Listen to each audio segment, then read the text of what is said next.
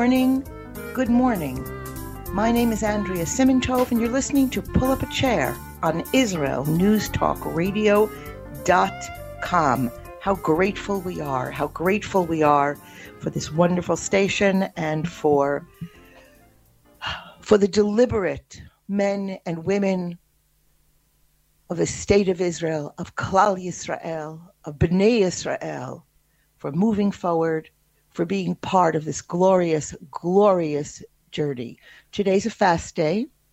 Today is a fast day, the 17th of Tammuz, on the only calendar, the correct calendar, the Jewish calendar, that really is the advent of the three most poignant, meaningful, and not just reflective, but impactful weeks on the Jewish calendar. And hopefully this week and in the next few weeks coming up, we're going to cover this. We're going to talk about it.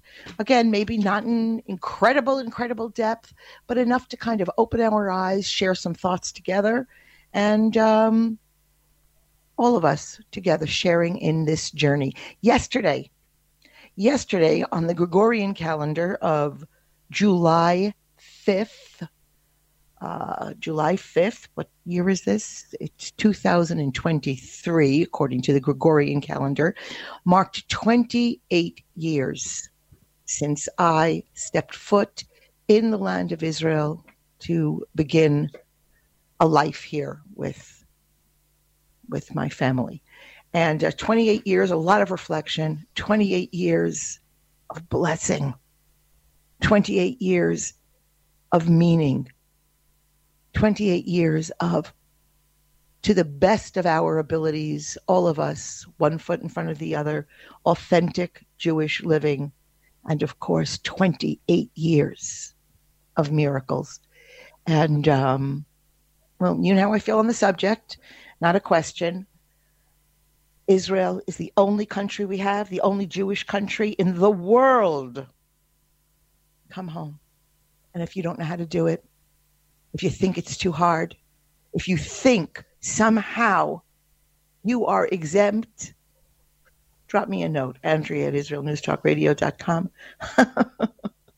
Not only will I set you straight, I'll help you out, help guide you, and let you share in some of the miracle that I have had the great merit of enjoying in this very short and precious lifetime. With us today are listeners from the United States. Hi, America. Happy American birthday. This was the July 4th week. Boker Tov Eretz Yisrael. A lot to talk about here once again. Once again, surprise, surprise, we are under siege, are we not? South Africa is with us this morning. Canada, hi Canada, and Germany. And anyone else joining in, we'll give you a shout out. It's very, very nice to see you with us. Updated, I will be in South Africa again, please God, at the end of the month, I think sometime from the 16th of the month through Tisha B'Av, the 9th of Av, which we will not going to talk in great detail today, but we will get to. And so if you'd like to meet up, if you have a group that you would like me to address, to talk to, share some thoughts, drop me a note, and we'll see if we can make that happen. Okay, this week, can't stop. We want to have fun. We want to talk. We want to talk about the summer and meaning of what we could do. And once again, not just the quality of our lives, our very lives are hijacked, ripped, destroyed by gasp, surprise, those who destroy everything in their paths. That's right. We said it. Remember, if you are woke, if you be woke, if woke is your mother's milk, quickly get off the computer. Find somewhere else to go.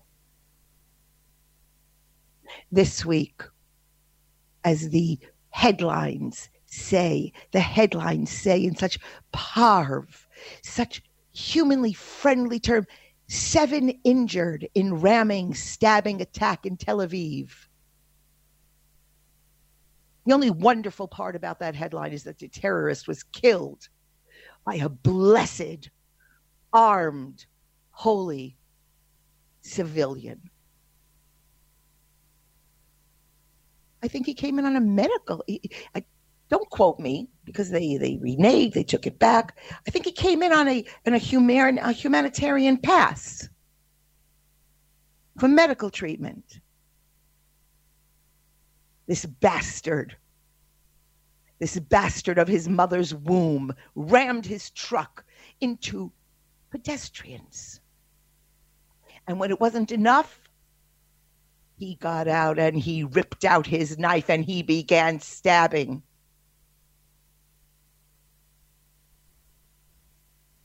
Laying on the ground, run over.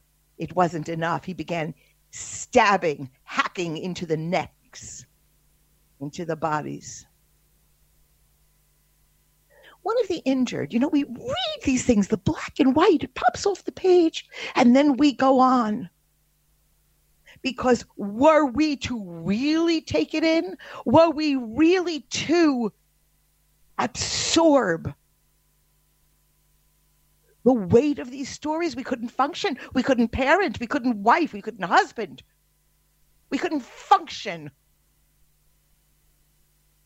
The black and white says one of the injured was a pregnant woman.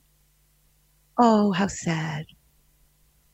She lost her child due to severe wounds she suffered in the attack. She is destroyed. A family destroyed. Anyone who survived this attack, their lives will never again be the same. And we so, again, anemically say one life isn't worth more than another. We are created equal. I guarantee you that those under siege were worth 1 billion times more than this bastard spawn. Raised in rage, raised in perverted principles. But let's not assign blame to his mommy and his daddy and his community. There is a poison at our borders, a poison. If you are listening in, if you live in America, if you live in South Africa, if you live in Canada, Germany, Israel, those listening in, you have a poison that stands against everything moral, everything kind, everything against the Noahide blessings that were bestowed on this world. And as long as we wring our hands and give moral equivalence to their argument, then we are guilty. The attack came just as our blessed Sahel, our army, was carrying out a major operation, a defensive operation in Jenin, doing what any correct government should be doing. And what happened in the last 3 minutes or 2 minutes of this segment I share with you? I knew before I read it in the newspaper, I knew because my granddaughter had to go to a funeral last night, a levaya in Beit El. Sergeant First Class David Yehuda Yitzchak, may his memory be for a blessing. He was shot as the troops began pulling out of Jenin because we reached an agreement. Once again, one of ours was forfeited because the cancer of Jenin still remains. But we always have to think about the public opinion. The pulling out of Jenin is just another damn Jewish response. A family ripped apart, never again. I promise you. I say unequivocally, Sergeant First Class David Yehuda Yitzchak from the Holy Community of Beit El is better. He was worth more. Because his life, his holy life between learning, studying, dreaming to be, thinking of being a taxpayer, a giver to the community, whether Jew or non-Jew, was in direct opposition of those who see him as just a filthy piece of Jewish vermin. For shame. For shame. We keep up our faith. We keep our prayer.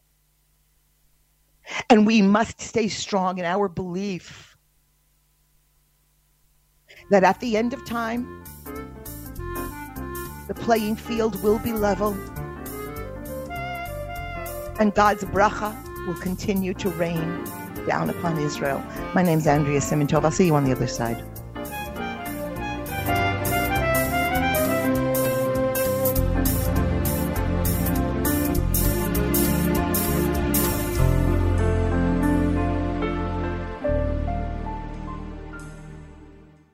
Israel.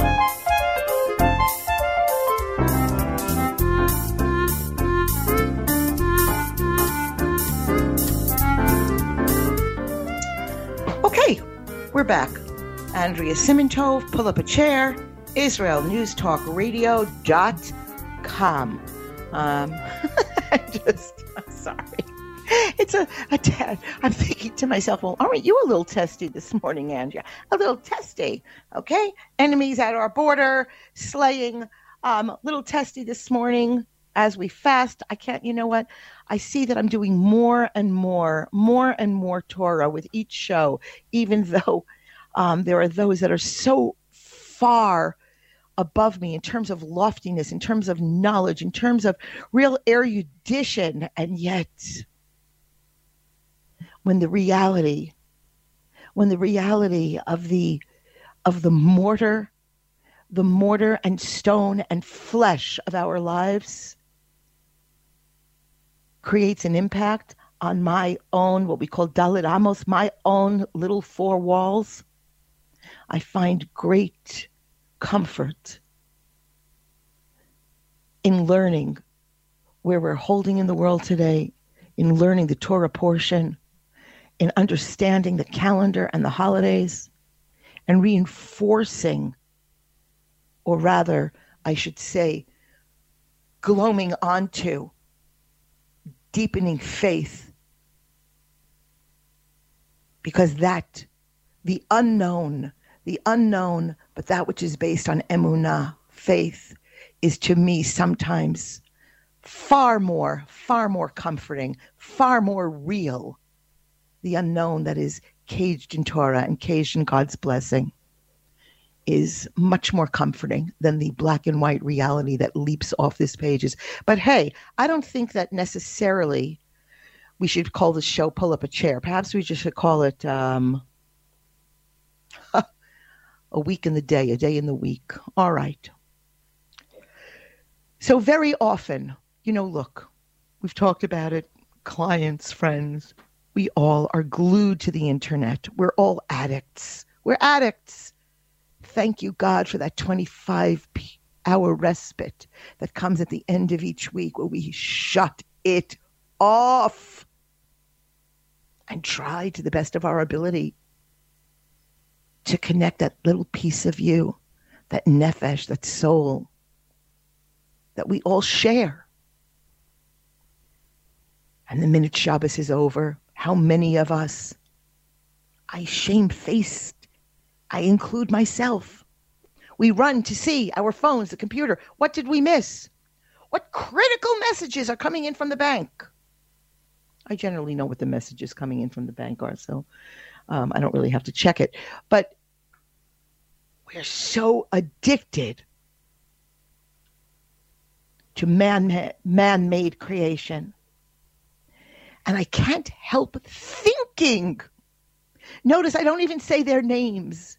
The name of the vermin that would raise a knife, rev a truck motor, throw a stone. I will not give them credence. Their name is vermin.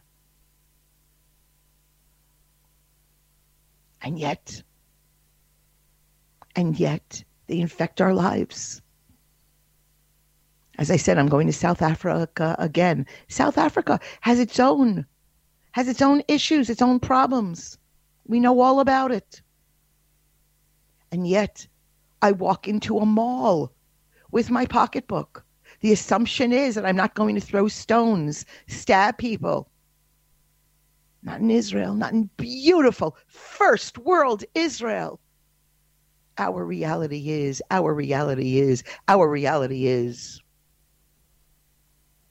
protection, warning, looking over the shoulder,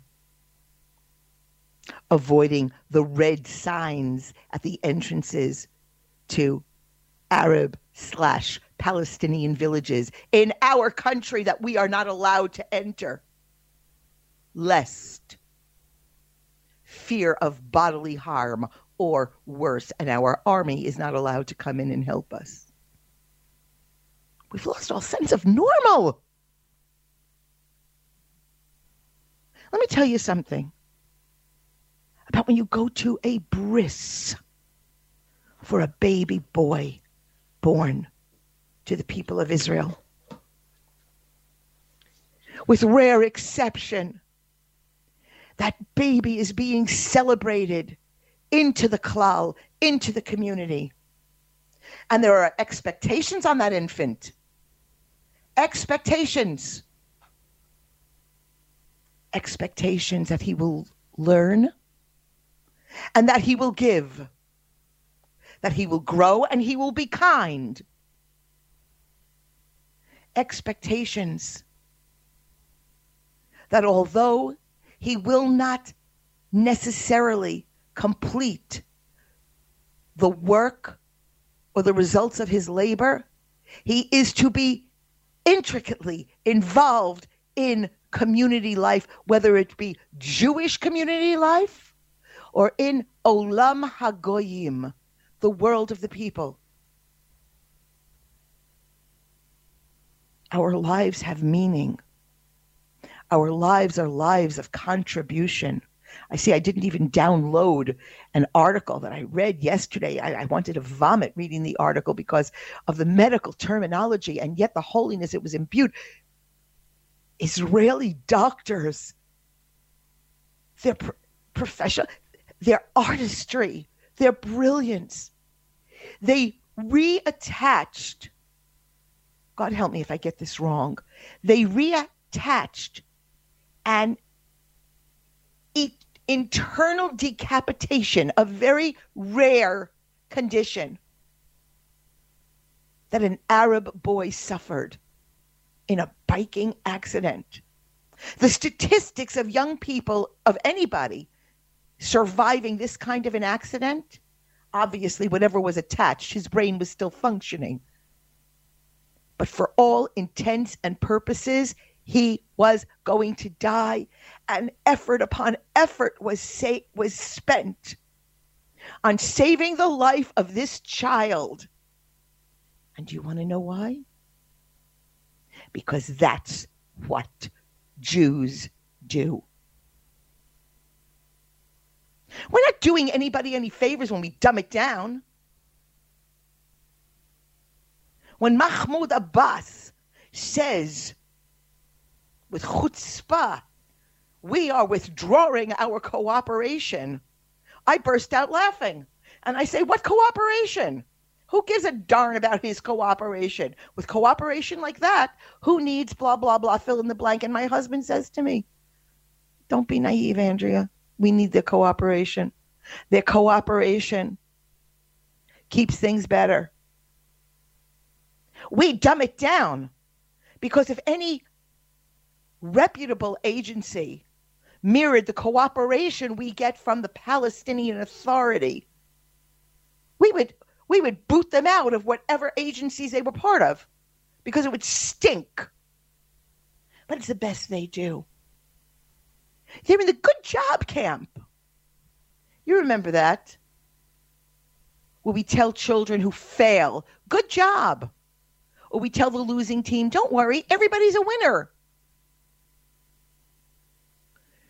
We infantilize them, and they meet the challenge of their emotional infancy. And lest,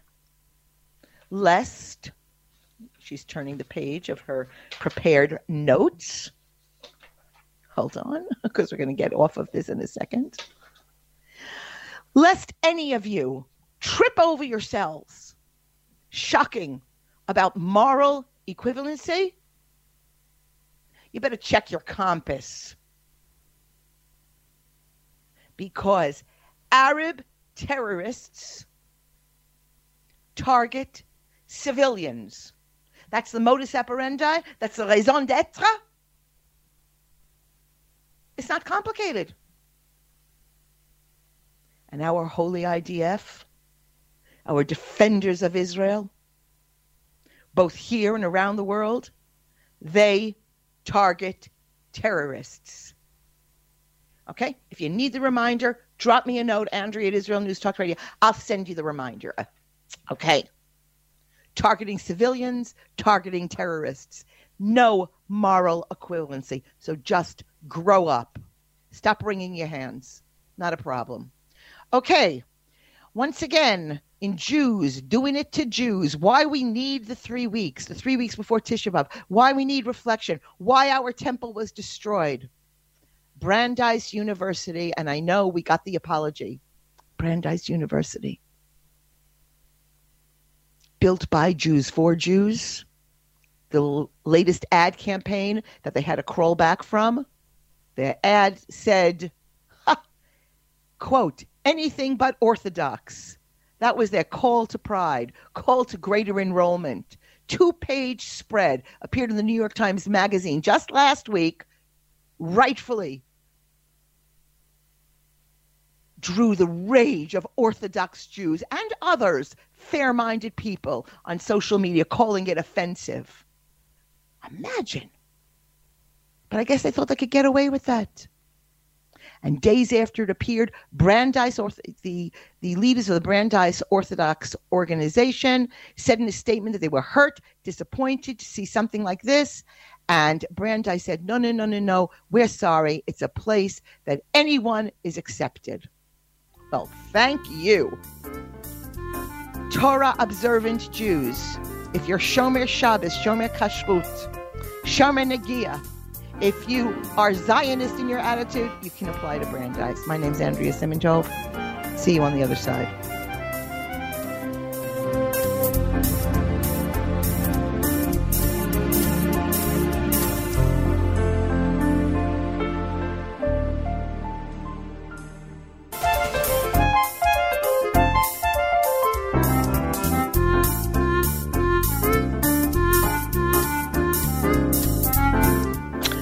Okay, we're back.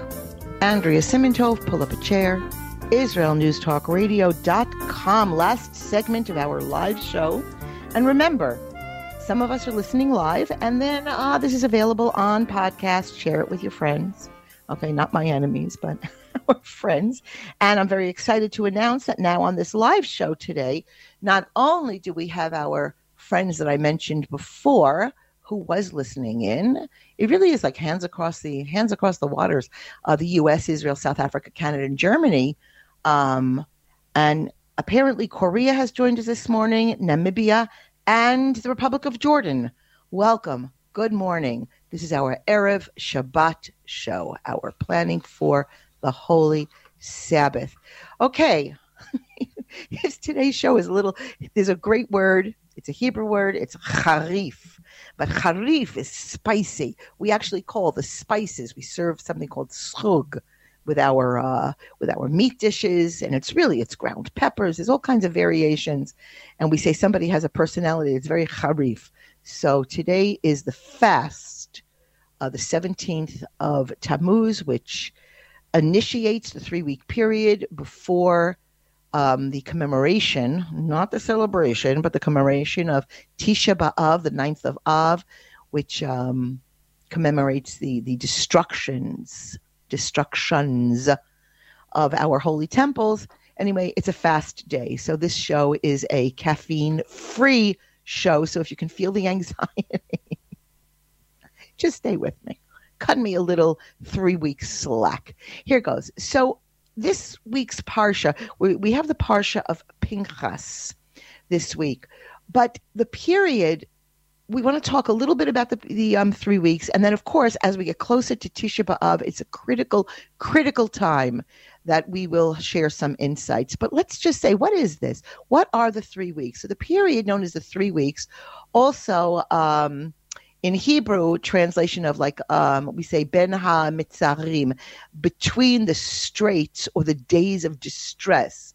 Tsar, whenever you hear the word tsar, b'mitzarim, tsar always denotes constriction. Because what is sadness? It is a constriction of our happiness, of our freedom. When we are not allowed the freedom to experience blessed joy, we are in a condition of tsar. Not ironically, deliberately. The Hebrew name for Egypt, where we were held in bondage, in enslavement, is Mitzrayim. The word tsar is part of the word name for Egypt, where we were in captivity. So anyway, it's a saddest period on the Jewish calendar. And there are a lot of customs of mourning that are observed during this time that will acknowledge the destructions of the first and the temple, the first and second temples. So beginning with today, with this fast and concluding on the 9th of Av. Now, this is the day that we commemorate what we commonly remember as the breach of the walls of Jerusalem, before the destruction of the second temple. All right. So now, although according to the Mishnah, there were 4 other historical calamities, absolute horror stories that occurred on this day. Number 1, Moses.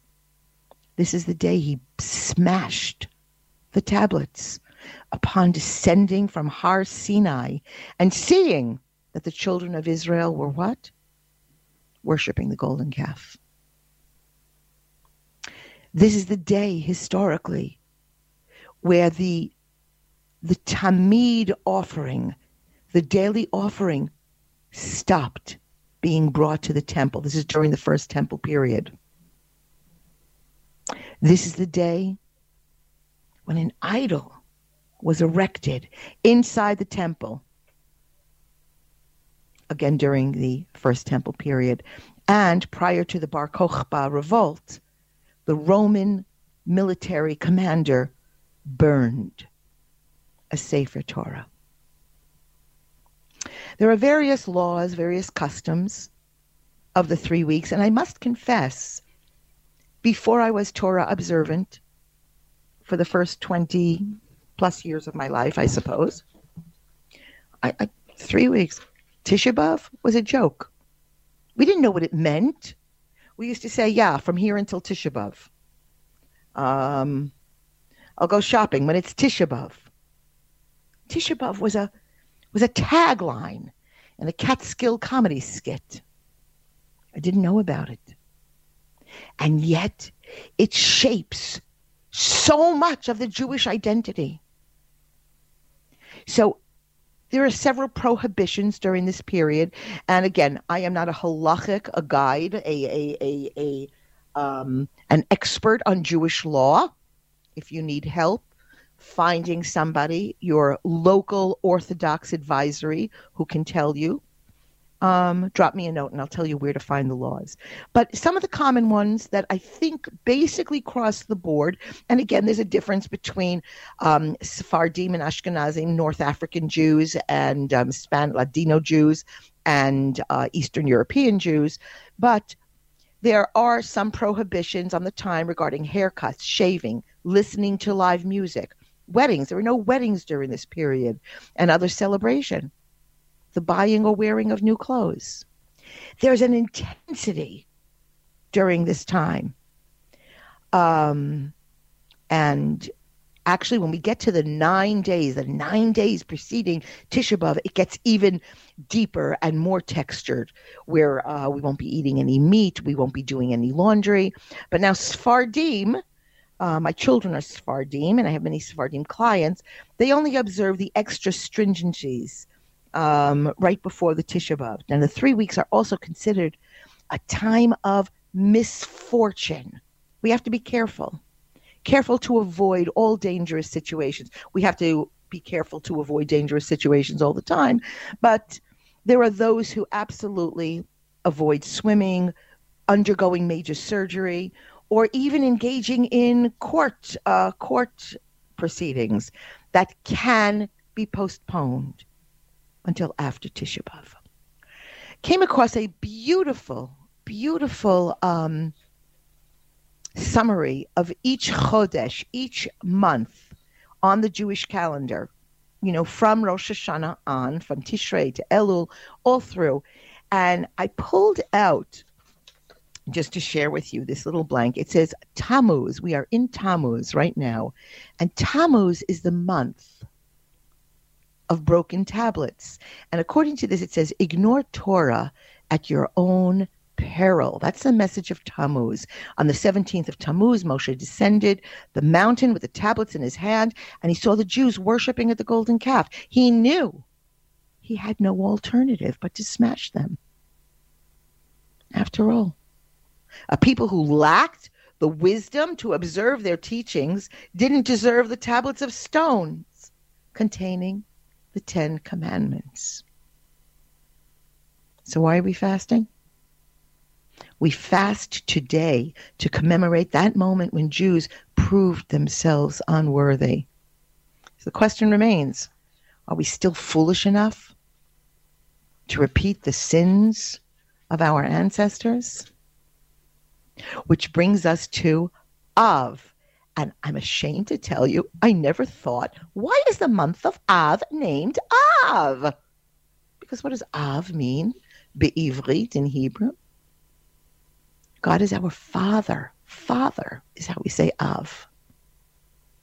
And tragedy after tragedy repeats itself on the 9th day of Av throughout history. From the date of the destruction of both temples to the day on which World War I began. It was a day bringing with it the rage, God's rage at our sinfulness. And perhaps our only consolation is the very name of the month, Av, which also means Father. Transgression has consequences, at least in an ideal world, correct? Yet the great consolation of this very month, which so clearly demonstrates we are responsible for our sins, is that no matter what, Hashem remains our Father. And we'll always be His children. That knowledge serves to comfort us as we seek to maintain this relationship.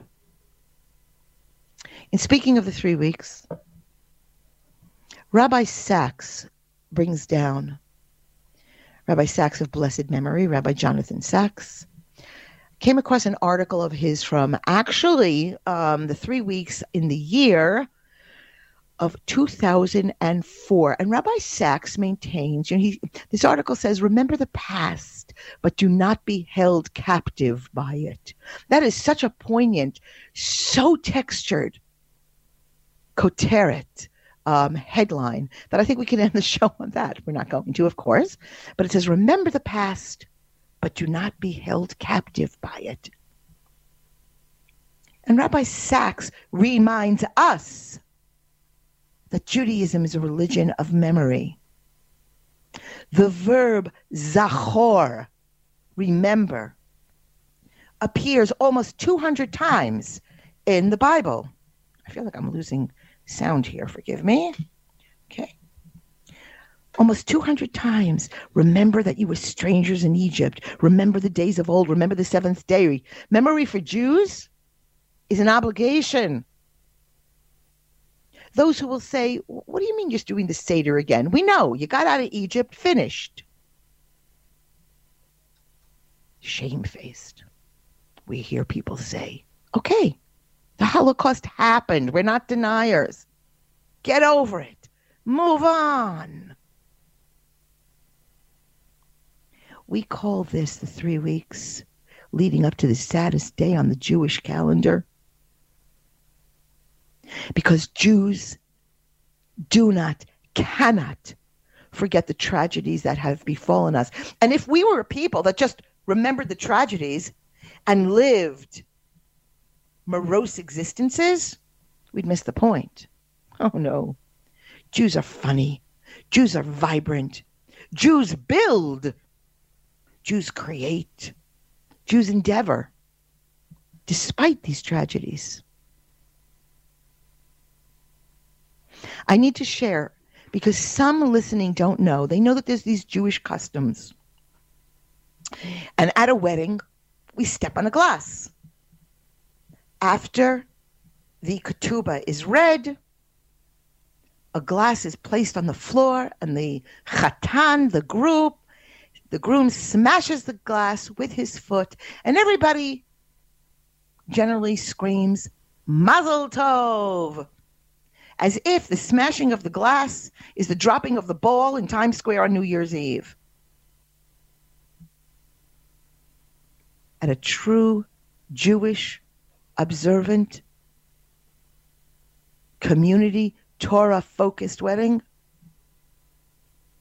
when the glass is smashed, there's a moment of silence, and we break into a somber dirge which says, Im eshkachech Yerushalayim, if I forget Jerusalem. The breaking of the glass is an act of memory, remembering that even among our deepest joy, our most profound glee, we can never be whole until we have our temple. 2,500 years, it's a long time to remember. Rabbi Sachs brings down, he says, he's often so asked, what is the connection with the Holocaust? Is it really right to remember? Shouldn't there be a limit on grief? I mean, aren't most of the ethnic conflicts in the world fueled by memories of perceived injustices that just took place so damn long ago? Wouldn't the world be so much more peaceful if once in a while we just forgot? Although the two are very often confused, memory is different from history. History is a story, a recorded story, a story about events. Memory, my story, your story. Where did we come from? What did we do? Who are our people? What do we believe? Why did we survive? Why are we here?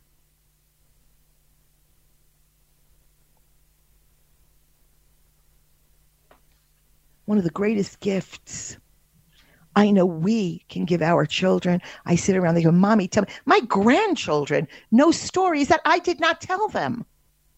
I yesterday went to IKEA with a grandchild, and he said, Grandma, tell me the story about. It was lovely. I never told him that story. But because it makes an impact on the children. Rabbi Sachs concludes this particular 2004 article with something that I believe that we all can relate to. He says, and I quote, "I, for one, cherish the richness of knowing my life is a chapter in a book begun by my ancestors long ago, to which I will add my contribution before handing it on to my children.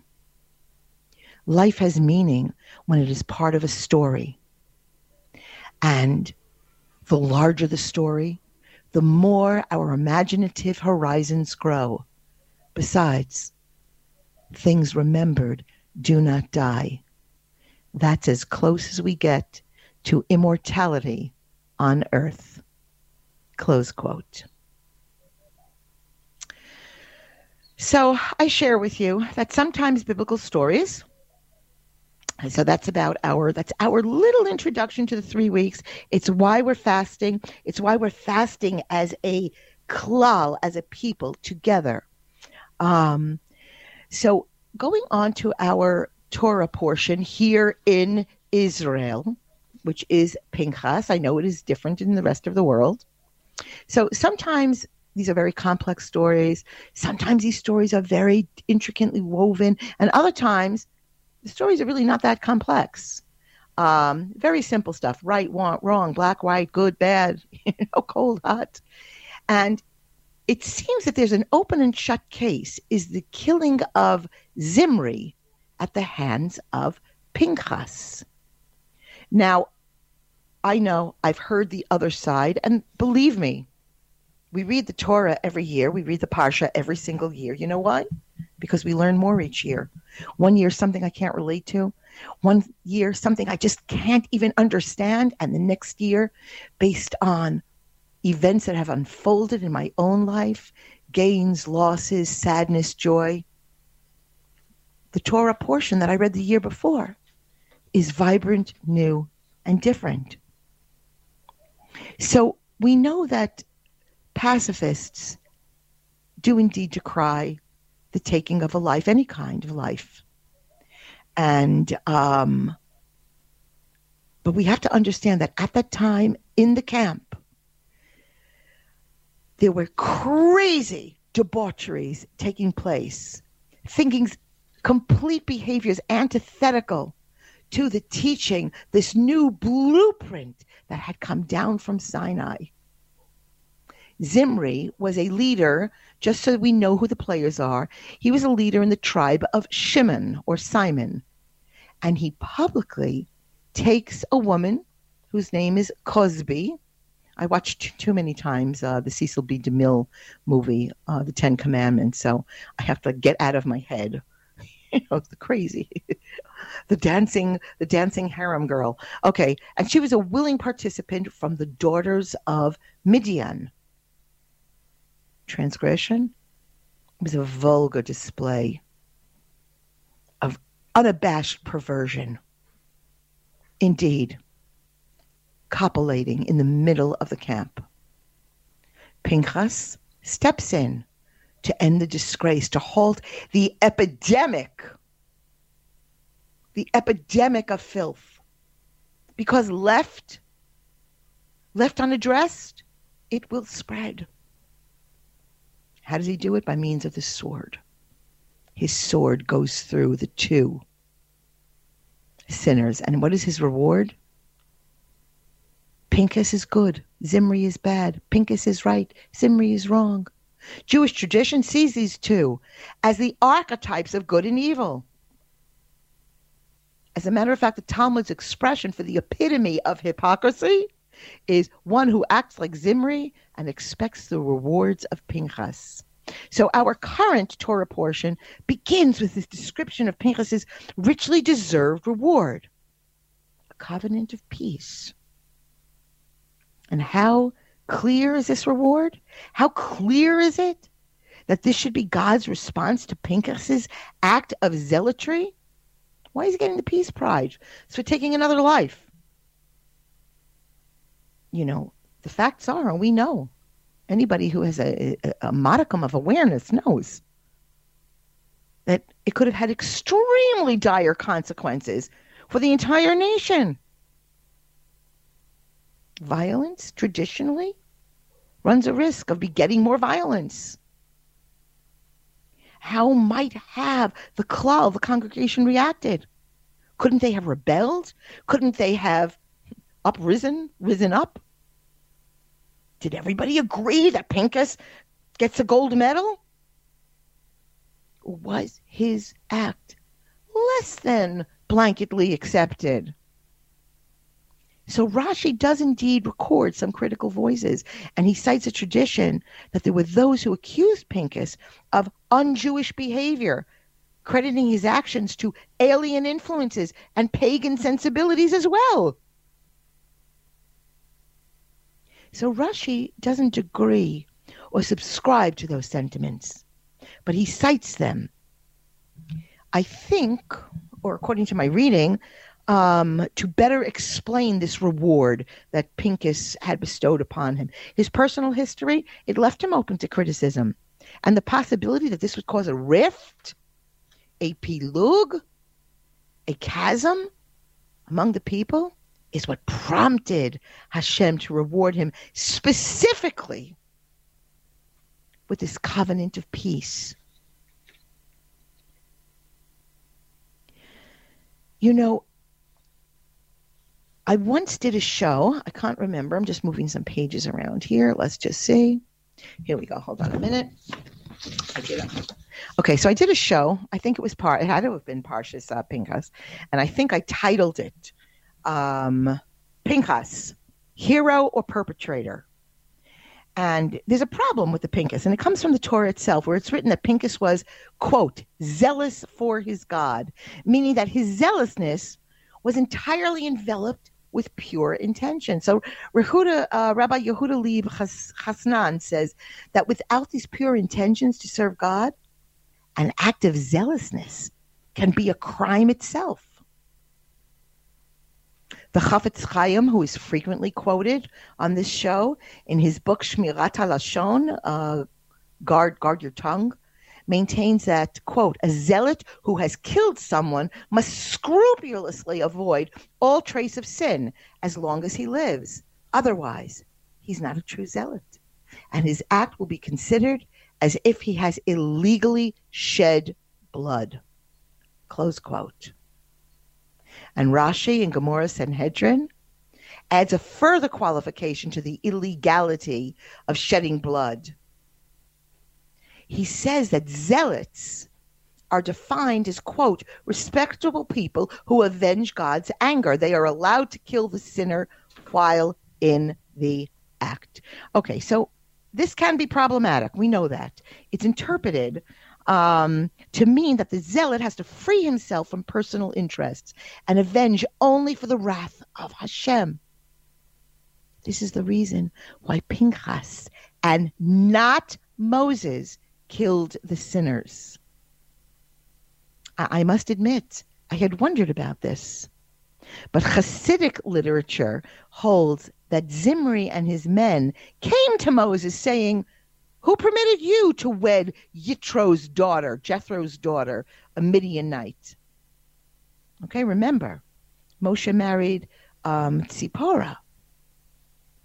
So carrying this accusation with him, Moshe was frightened that if he killed Zimri, his intentions wouldn't have been pure, but they could have been tinged with self-interest over Zimri's outburst. The Kotzker Rebbe makes the point that although Pinchas in the end, he acted correctly, such actions, they were fatal to any chances for Pinchas to become the next leader of the Jewish people, who became ultimately Joshua.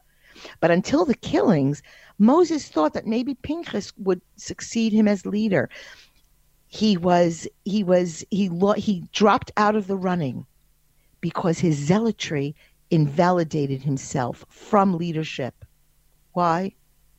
Quite simply, or in a complicated manner, a leader must possess the qualities of moderation. So, The Torah wishes us to be aware of the difficulty. Here it is. Pinchas is awarded. He's awarded the crown of peace. Shalom will be with you and your descendants. Crazy. After this abject act of violence. So the Torah wants us to be aware of the difficulty in achieving and maintaining peace. Peace is not all we are saying is give peace a chance. Slogans, songs, Michael Jackson getting together with other rock stars, or even good wishes and sincere intents. Sacrifice is involved. Sensitivity to others, patience, vision, consequences, the awareness of our behaviors, our speeches, the decisions we make. Pinchas's act of zealotry doesn't really seem, at least to me, to be the act of somebody who's going to get that peace prize over in Oslo. But the Torah teaches us, God teaches us, the word shalom, peace, in this Torah portion is actually broken. The vav in the word. Shin lamed vav mem. Shalom, right? Yeah. Teaches us that God warns Pinchas that this act of zealotry is not to be a permanent policy of Jewish conduct. One has to realize how the peace in a family and a community, is always fragile, always has to be earned, cannot be expected. The same sense of risk and sacrifice that he invested in this act of zealotry has to be channeled now into the pursuit of peace, the rodef shalom, and maintaining it. We're always threatened by the little things in life, the nits that are taken so seriously that rip us apart, leave us without peace, without the shalva, the serenity of our souls and our inner sanctity. Pinchas, he's going to go on and he's going to become the Kohen Gadol, the high priest of Israel. And he's going to be able to do this successfully, but only if he realizes the difficulty and the fragility in achieving and maintaining peace. I wish you all a Shabbat, Shalom, U'mivorach from Jerusalem.